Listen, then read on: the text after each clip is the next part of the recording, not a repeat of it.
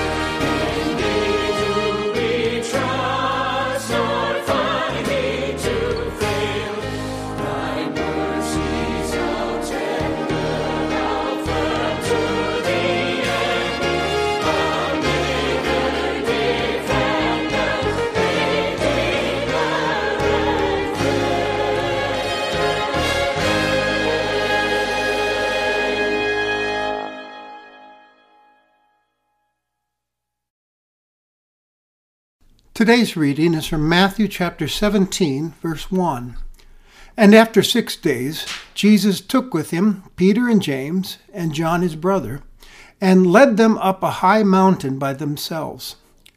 And he was transfigured before them, and his face shone like the sun, and his clothes became white as light.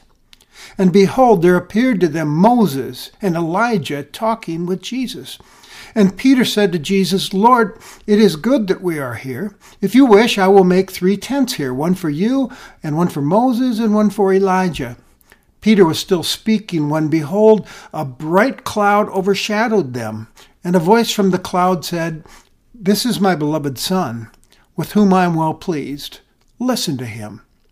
When the disciples heard this, they fell on their faces and were terrified. But Jesus came and touched them, saying, Rise, and have no fear. And when they lifted up their eyes, they saw no one but Jesus only.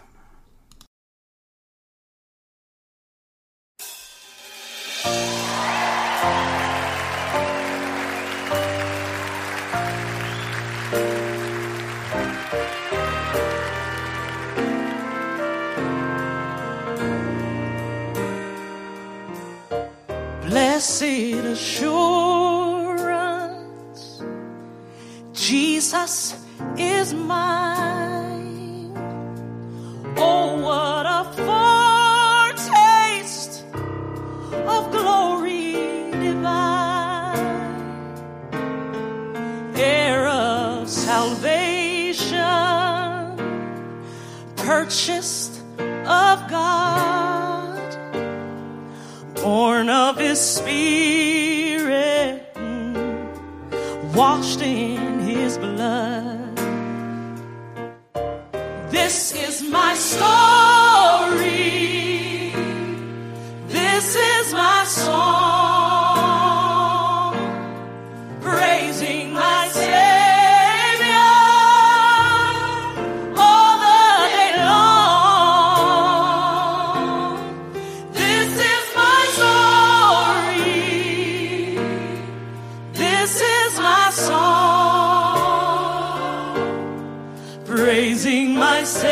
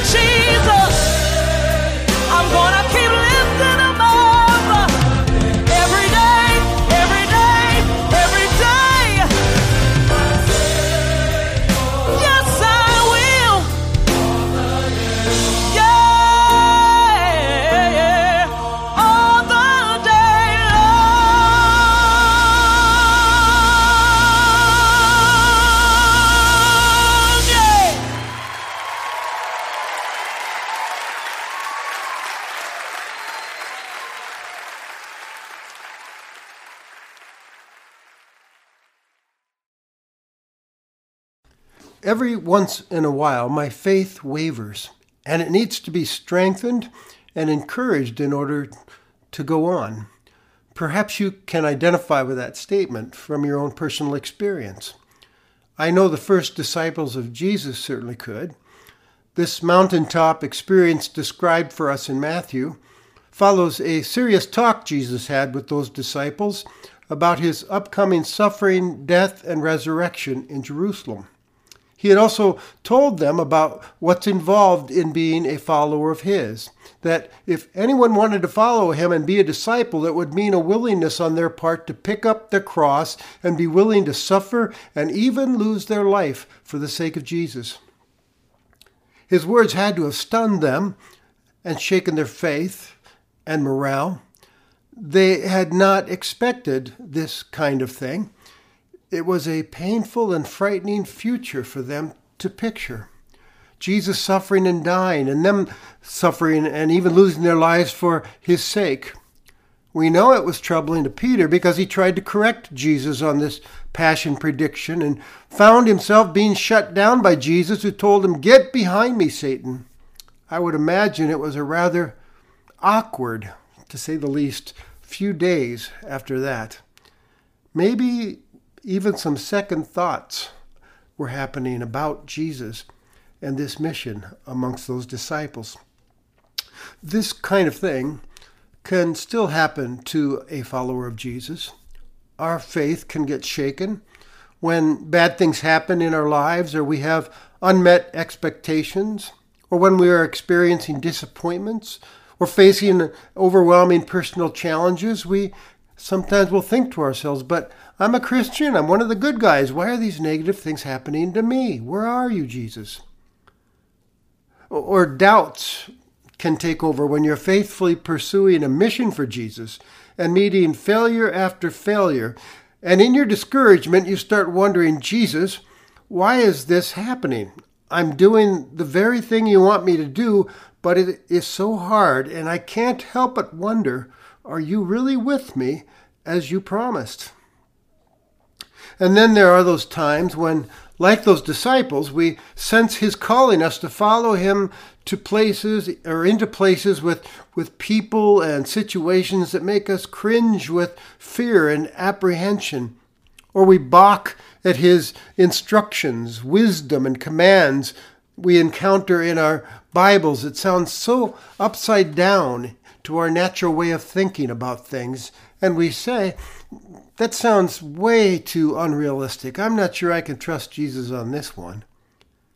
And during those times, oh, how we need a sign or a word of assurance along the way to strengthen, encourage, and keep us believing and following the Savior. Well, in this story, we see God graciously giving Peter, James, and John exactly that on that mountaintop where Jesus led them. They received that day a divine epiphany, a mind-blowing revelation as God pulled out all the stops for them. First, he gave them an amazing visual experience, didn't he? Jesus was transfigured before them, meaning his face was shining like the sun and his clothes became white as light, showing the glory he'd had before he became man. And it was also a preview, I imagine, of his future exaltation. And Moses and Elijah suddenly showed up. Can you believe it? And started talking to him, representing the Old Testament law, that's Moses, and the prophets, that's Elijah, as a witness to those disciples that Jesus was the promised Messiah Israel had always been waiting for. The law and the prophets had talked about him. Then the grand finale was given. Suddenly a bright cloud that overshadowed them. And this was associated with the presence of God leading when he led his people through the wilderness in a cloud. The cloud would settle over the tabernacle, signifying his presence among his people. And now here those disciples are experiencing the very presence of their holy God. The visuals were followed by these words. This is my beloved Son, with whom I am well pleased. Here we have God endorsing Jesus as his beloved Son for these men and says he's pleased with him. He's in full support of Jesus. And then his command to those disciples, so listen to him, because he is my son.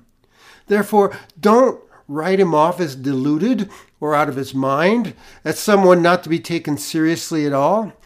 Instead, hear his words as authoritative and divine, to be believed and acted upon accordingly. Give those words credence. His words may sound counterintuitive to your ears, but they are divine truths to be trusted and obeyed, because when you listen to him, you're listening to me.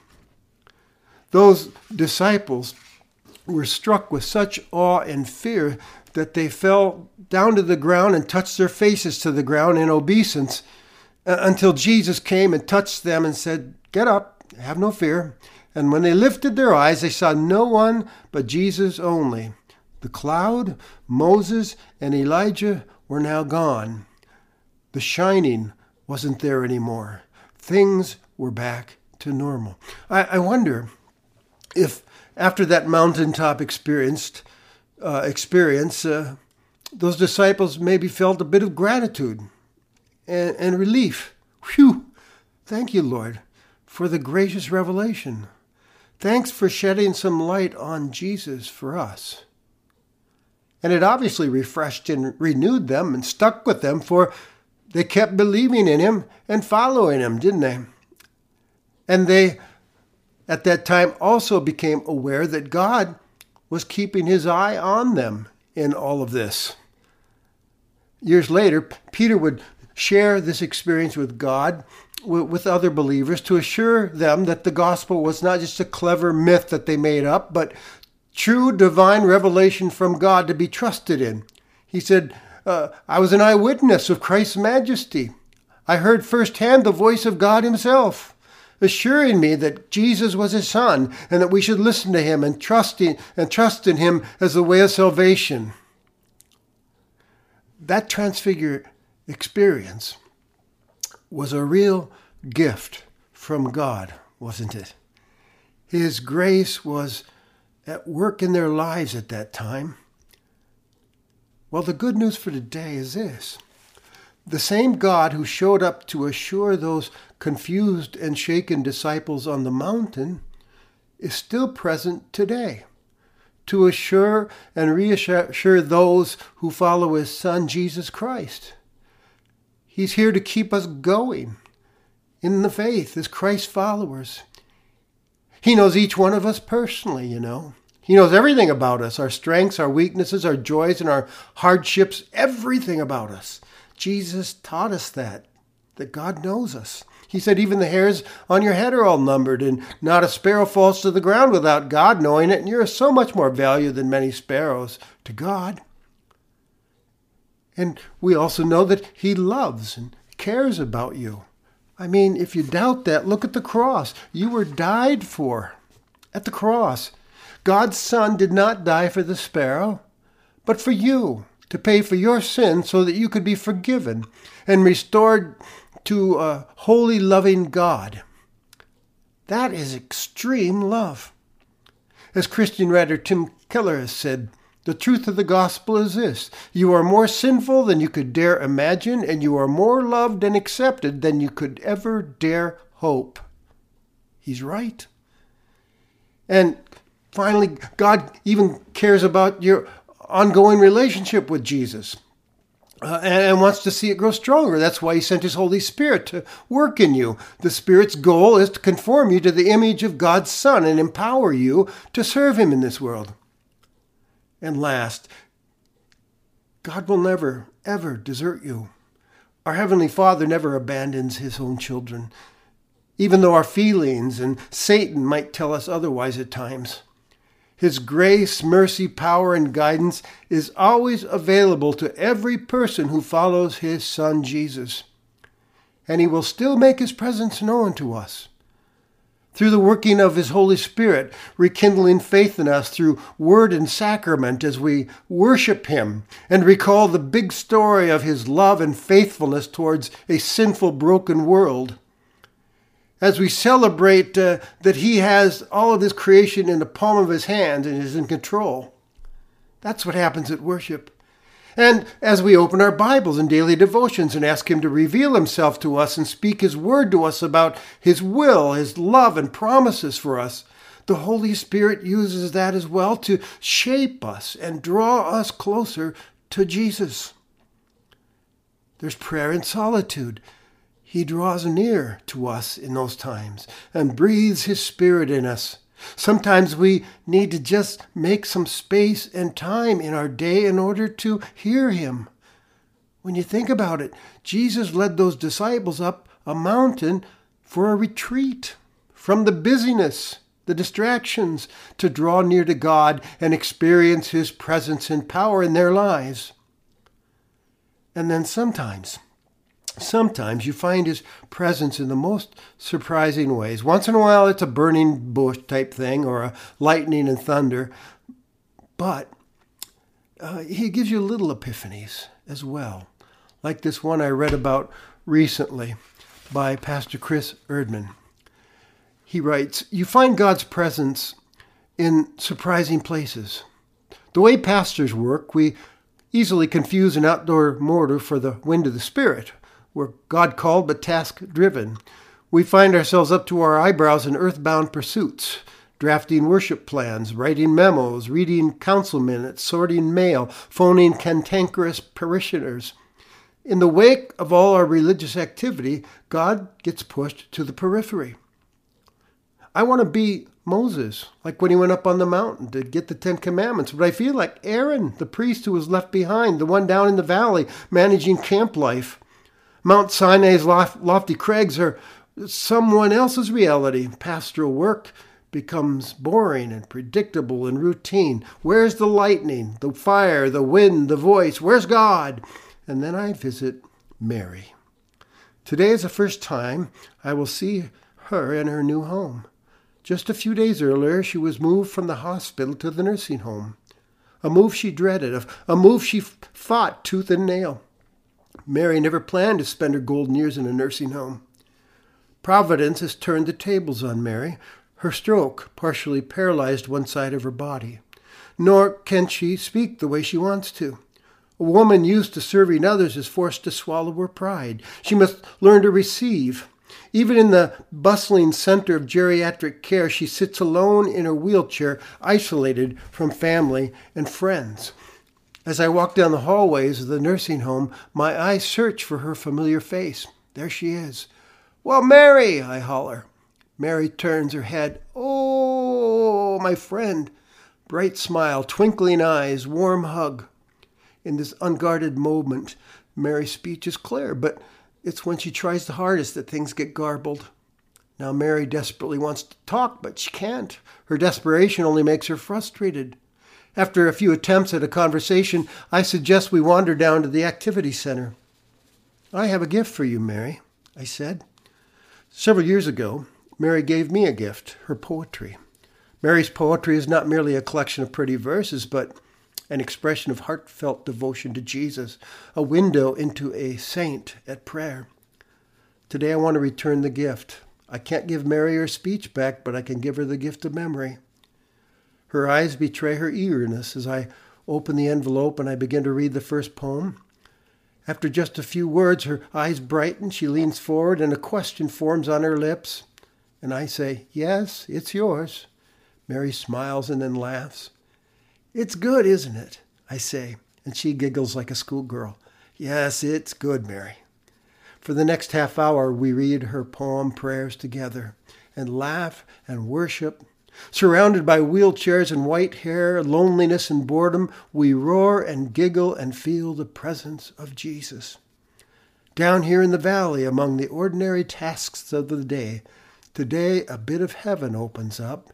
God meets us in ordinary people, in an ordinary place. Oh, how I need to be reminded of that. God is not hiding from us. My fellow believers in Jesus Christ who follow him, may this transfiguration story first of all serve to reassure you once again that you're not crazy for trusting and following Jesus. This story was meant to help us reaffirm our faith in Jesus as the Son of God and the Savior. the way, the truth, and the life, through whom one comes to live with the Father forever in his house with many rooms. Keep trusting, keep serving him. And next, may this story also serve to awaken and encourage you as a disciple of Jesus in 2023 that God has his eye on you. That's good news. Just like those first disciples, he knows you, he loves you, and he will never abandon you. So rest in that truth and call upon him, for he is available.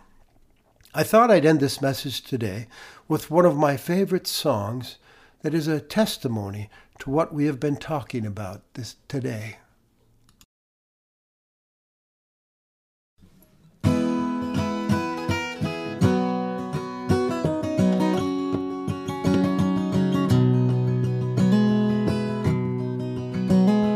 Why should I feel discouraged?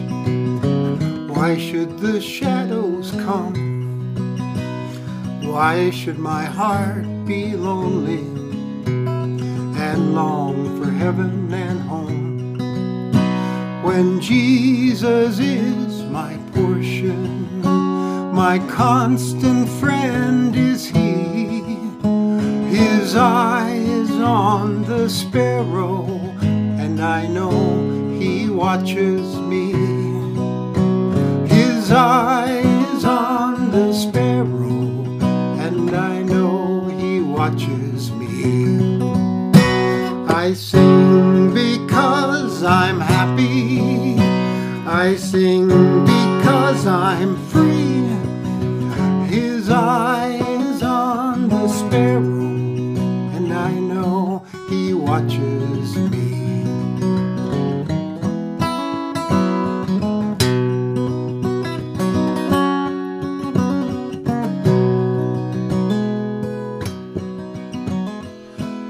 Let not your hearts be troubled. His precious words I hear, and resting in God's mercies, I lose all doubts and fears.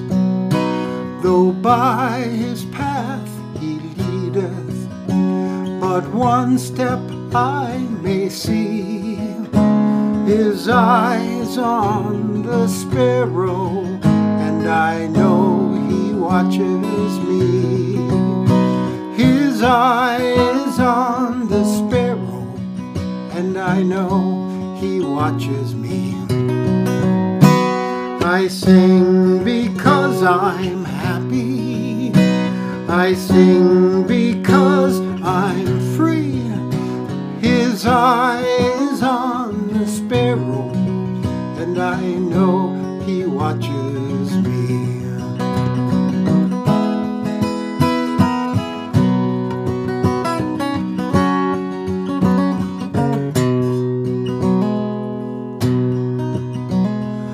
Whenever I am tempted, whenever clouds arise, when songs give way to sighing, when hope within me dies, I just draw the closer to him. From cares he sets me free. His eye is on the sparrow, and I know he watches me. His eye is on the sparrow, and I know he watches me. I sing because I'm happy. I sing because I'm free. Oh, his eye is on the sparrow, and I know he watches me. Oh, his eye is on the sparrow, and I know he watches you and me.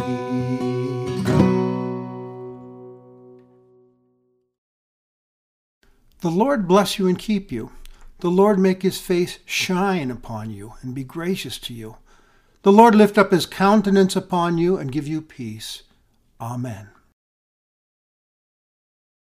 Hi, this is Matt Reister, Executive Director for Christian Crusaders Radio and Internet Ministry. Thanks for tuning in to today's broadcast. We're here to proclaim Jesus Christ as Redeemer of the world and to promote the truth of God's Word. In addition to this weekly broadcast, we want to mention 2 podcasts which you can listen to for free on our website, ChristianCrusaders.org, or on our mobile app, the Christian Crusaders app, which can be downloaded from the Google Play Store or the Apple App Store. The CC Podcast Daily Dose features short devotions from an overview of the Bible, and the CC Podcast Conversations features inspiring interviews with interesting Christians. In fact, here are some excerpts from those interviews. Here's Ron Gruber, a former motorcycle gangster and murderer. But I grabbed that thing, and after I got myself psyched to a point, and I cracked that hammer back and put it against my head, and I heard it just like you and me are talking. Don't kill yourself with that gun. You kill yourself with me. This is Christian singer-songwriter Michael W. Smith. You know, God opposes the proud, but he gives grace to the humble. And you don't like God to humble you, and I've been there. It's not fun. I'd rather do it myself. And here's Michael W.'s fellow Christian artist, Stephen Curtis Chapman. And I feel like when people say, man, your music has encouraged me in my faith journey, it always just reminds me again of how God can use just about anything. You know, he can use a hillbilly from Kentucky. And here's former Hawkeye and current NFL player Ike Butker. I just remember running routes. Me and this one other kid are running routes. I don't like to talk great about myself, but I destroyed anybody that they put up against me.